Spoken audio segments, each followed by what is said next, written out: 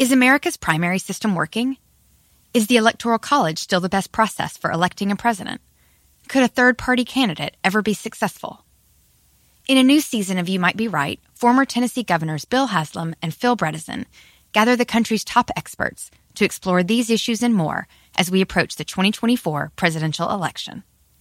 Listen to You Might Be Right, a new podcast from the Baker School at the University of Tennessee, available now wherever you get your podcasts. You can make money the hard way becoming a bullfighter, or save money the easy way with Xfinity Mobile. It sure beats making money as a human cannonball. Now through March 21st, learn how existing Xfinity customers can get a free line of unlimited intro for a year when they buy one unlimited line. That's hundreds of dollars in savings on your wireless bill. Visit XfinityMobile.com today. Restrictions apply. Xfinity Mobile requires Xfinity Internet. Reduced speeds after 20 gigabytes of usage per line. Data thresholds may vary. Welcome to the Smerconish podcast for independent minds. It is time for Mark Halperin, who is the editor of the Wide World of News newsletter. I'm a paid subscriber. You should be. He graces us with his presence every week at this time. But this week, quite a challenge, because here's the gauntlet that I am laying down for Mr. Halperin. Oh, boy. Can he address the so-called Big Four, which today he talks about in the newsletter: the debt ceiling, government shutdown, reconciliation, and infrastructure, and keep it interesting for all of us? Here we go. This is Mark Halperin. Michael, I can do a lot, but asking me to perform a miracle on a Wednesday is a little challenging, but we can try. I'm so into this because I don't know what you made of the Jim Tankersley piece in the New York Times over the weekend, where he essentially said it's all on the line for the Biden administration. In other words, they got to get all this stuff done, or he didn't say it this way, but the administration's going the way of Jimmy Carter. Yeah. Presidents have 4-year terms, but history shows you got about a year and a half at most to get really big stuff done domestically. And the tack that President Biden, working with Nancy Pelosi and Chuck Schumer, has been, let's roll it all up into two big bills after the COVID relief bill that already passed. The infrastructure bill, which has passed the Senate, waiting to pass the House. That's one of the big four. That's a bill that deals with the so-called traditional infrastructure, bridges, roads, airports, but also broadband and the environment. And then this larger bill that liberals would like to be $3.5 trillion or more, but it's going to be smaller than that. And really, it's not too much to say that those two bills represent the remaining mega agenda of Joe Biden. Now, whether they pass or fail, he's not going to not do anything the rest of his presidency. But again, history's pretty clear. This is his opportunity to get big stuff done. And it's entangled, those two bills, again, one on infrastructure, one on social spending, the environment, and other measures, with these two other more bills that really have to be dealt with. One is to keep the government from shutting down. That affects people, Social Security checks and the ability to go visit a national park, et cetera. But it also impacts. But there's also the need to raise the debt ceiling, which is an accounting matter, but that's very important for the full faith and credit of the United States. So these are four legislative items that have to pass through Congress. 2 must pass, or the government shuts down and we default on our credit. 2 must pass if you're a Democrat and you want to see the Biden agenda go forward. And it's all coming ahead right now. In the next, 4 weeks or so, and in some cases sooner, we're going to see Congress and the president deal with these things, remote from the real lives of a lot of Americans, in terms of their day-to-day thoughts.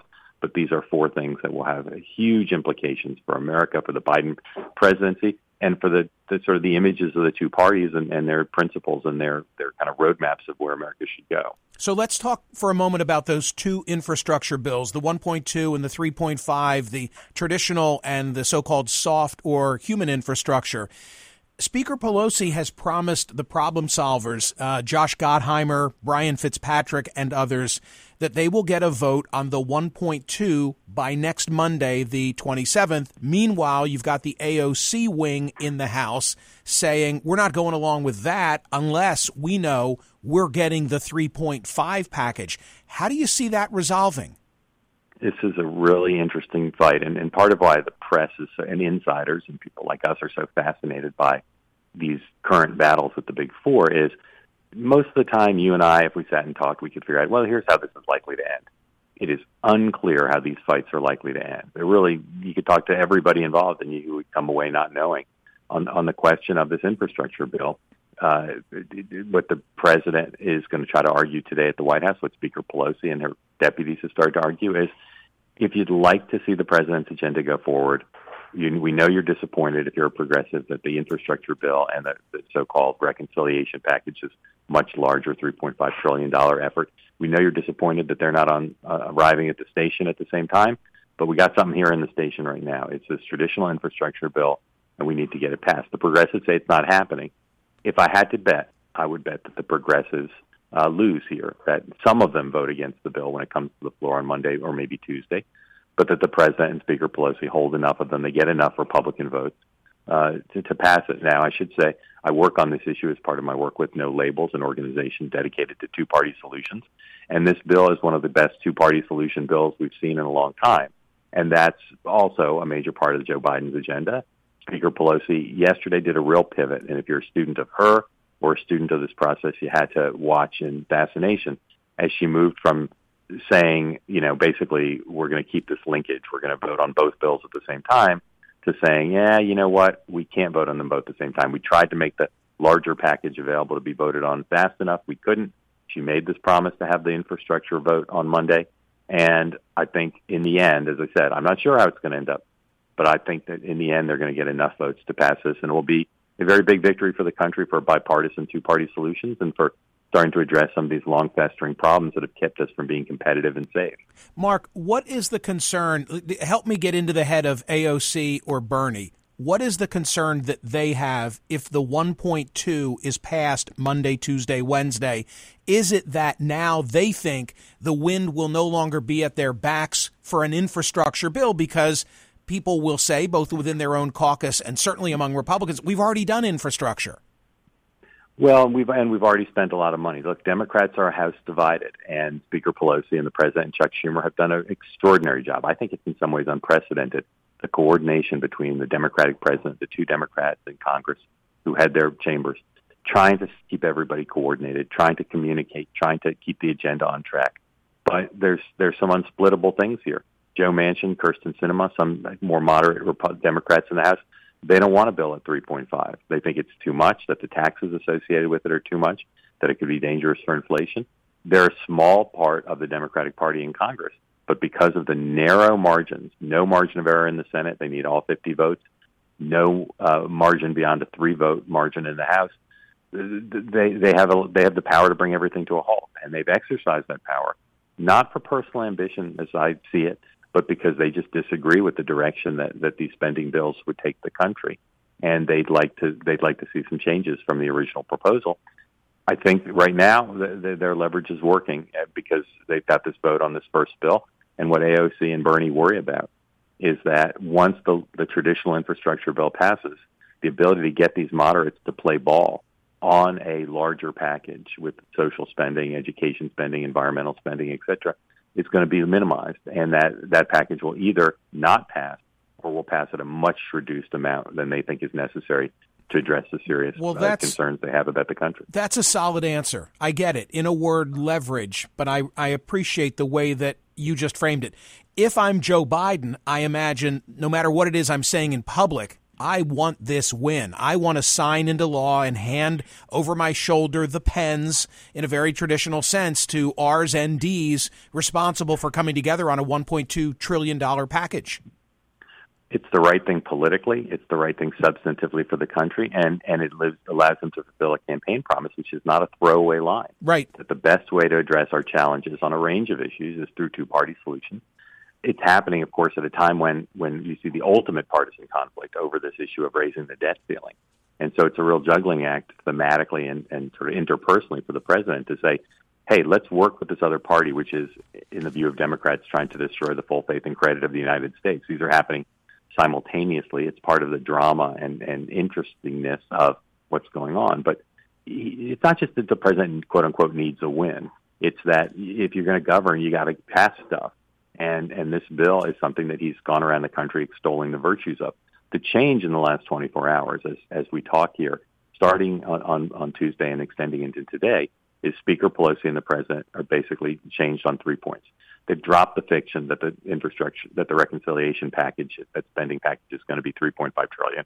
They've acknowledged now it's going to be lower. They've dropped the fiction that it's going to be ready by Monday, the date of the promised vote on the traditional infrastructure bill. And they've started to whip the vote. They've started to speak directly to House Democrats to say, I need you to vote for this. We need you to vote for this. We need you to pass this when the vote comes on Monday, so Speaker Pelosi can hold the vote as she promised and that they can get it passed, and he can bank a very significant substantive accomplishment for the country and for two-party solutions. So does he, I'm going to go back to something you said a moment ago, does he or does he not, the president, require a win? Because in the wide world of news today, you have that Iowa poll which shows him significantly underwater. You say, look, Iowa might not be as purple as it's been represented to be in the past, but 62% disapproval in Iowa. What significance do you draw from that, if any? I actually think it may be the single most significant poll that's come out in the Biden presidency measuring his peril. Iowa has been a battleground state. Joe Biden and Barack Obama won it twice. Donald Trump won it handily twice, so it's certainly moved more red. But the numbers there are very dire. The pollster there, Ann Seltzer, who was a pollster I worked with when I was at Bloomberg, very, very solid pollster. And so the problem, there's a paradox here. The president, quote unquote, needs a win because his poll numbers are down. The problem is, the reason his poll numbers are still not down further is because he's still got extraordinary support from the Democratic Party, including progressives. And so what the president and Speaker Pelosi and Chuck Schumer need to try to pull off is pass this infrastructure bill in the House, but don't alienate progressives so much that they start to say they disapprove of the job Joe Biden's doing. You see that on immigration. He's not pleasing either the left or the right with his immigration policy. If on his major legislative agenda, he's displeasing both the left and the right, you could see his poll numbers go lower. So can he get a win with a bipartisan vote on infrastructure in the House and sign that into law and not alienate the progressives in Congress and around the country? That's the challenge, because if you're going for a political win, you better make sure your poll numbers go up and not down. And I'm not certain he can be confident that that will be the case unless he can convince progressives that this is the right vote at the right time for the country, for their constituents, and for the party. Yesterday, British Prime Minister Boris Johnson was in the Oval Office with President Biden. Johnson answered two questions put to him by British press, and then this unfolded. Roll it. Interrupts or unbalances the Belfast Good Friday Accords. That's the Belfast Good Friday Agreement. That's the.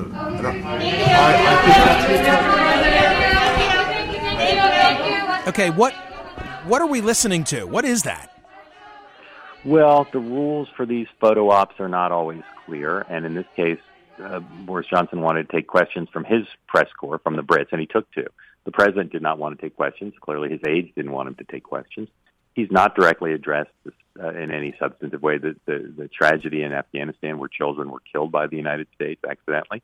He's not addressed the crisis on the border in any detail, and a range of other issues. And look, as I wrote in Wide World of News this morning, you can shield a presidential candidate pretty well whenever you want, if you can get away with it.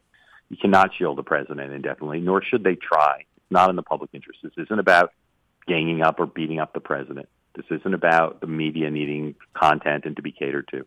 This is about accountability for presidents of both parties. Donald Trump took a lot of questions. He didn't always answer them directly, didn't always answer them honestly, but he still took questions and gave people the ability to judge for themselves the nature of his answers. This president is doing that some days. Republicans overstate the extent to which he doesn't take questions. But he really has gone a while now without addressing some serious matters because the White House doesn't want him to address them. They'd rather he try to stay on message on what he wants to talk about. But that lack of accountability, I think history shows, eventually catches up with leaders. And Mark, leave us with a 30,000-foot view. How's he doing? I mean, how would you, at this juncture, the start of fall of 2021, how would you assess the Biden administration at this milepost? Well, he inherited a lot of challenges, but nothing really that surprising. I mean, you look at Afghanistan, you look at the border, you look at the pandemic, you look at the economy. These were all things, that were knowable. There hasn't been some sort of bolt from the blue that has really, sort of reshaped the agenda. And on all those issues, I think you can see some successes and some failures. But in his poll numbers going down, in his inability to find common ground with Republicans, except perhaps on immigration, on infrastructure, and in trying to set a clear agenda on particularly on kind of his projection of his theory of the case on how to lead the country. I think right now is the low point of his young presidency. I want every president to succeed. I hope that he finds a way through this current thicket of challenges. But there's some policies, like on immigration, I think most particularly, like on trying to get the unvaccinated vaccinated, where I think you see a lot of analysts who wish him well, wondering, are they repeating the same mistakes over and over and expecting a different result? So he's had successes and failures. I think it's a low point right now, and let's hope he has a very, very successful fall. Excellent report, as always. Thank you so much for that. I hope folks are subscribing to the Wide World of News so that they can get these insights each and every day, as I do. Thank you, Mark. Thank you, Michael. Talk to you next week.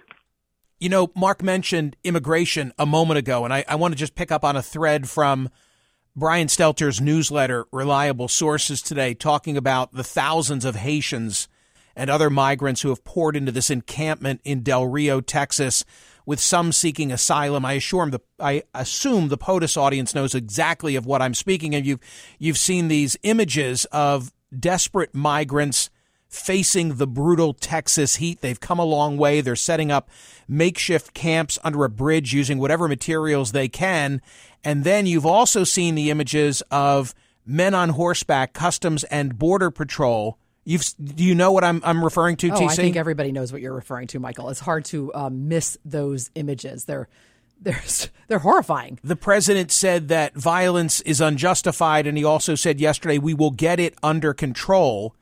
But Stelter points out that the video that aired across the networks last night shows the situation far from being under control, and that the viral nuance, the viral narrative is nuanced. That's what I mean to say. In other words, there's something else going on. Like, we're not seeing the full picture when we see what's happening. Okay, sorry to make you the guinea pig, but what is it that you're seeing in those video images? What are the Customs and Border Patrol individuals doing? They are reaching down and grabbing at migrants and like pulling their shirts so that they're like grabbing at their shirts and leaning off the horses and trying to wrestle them in. Are they whipping them?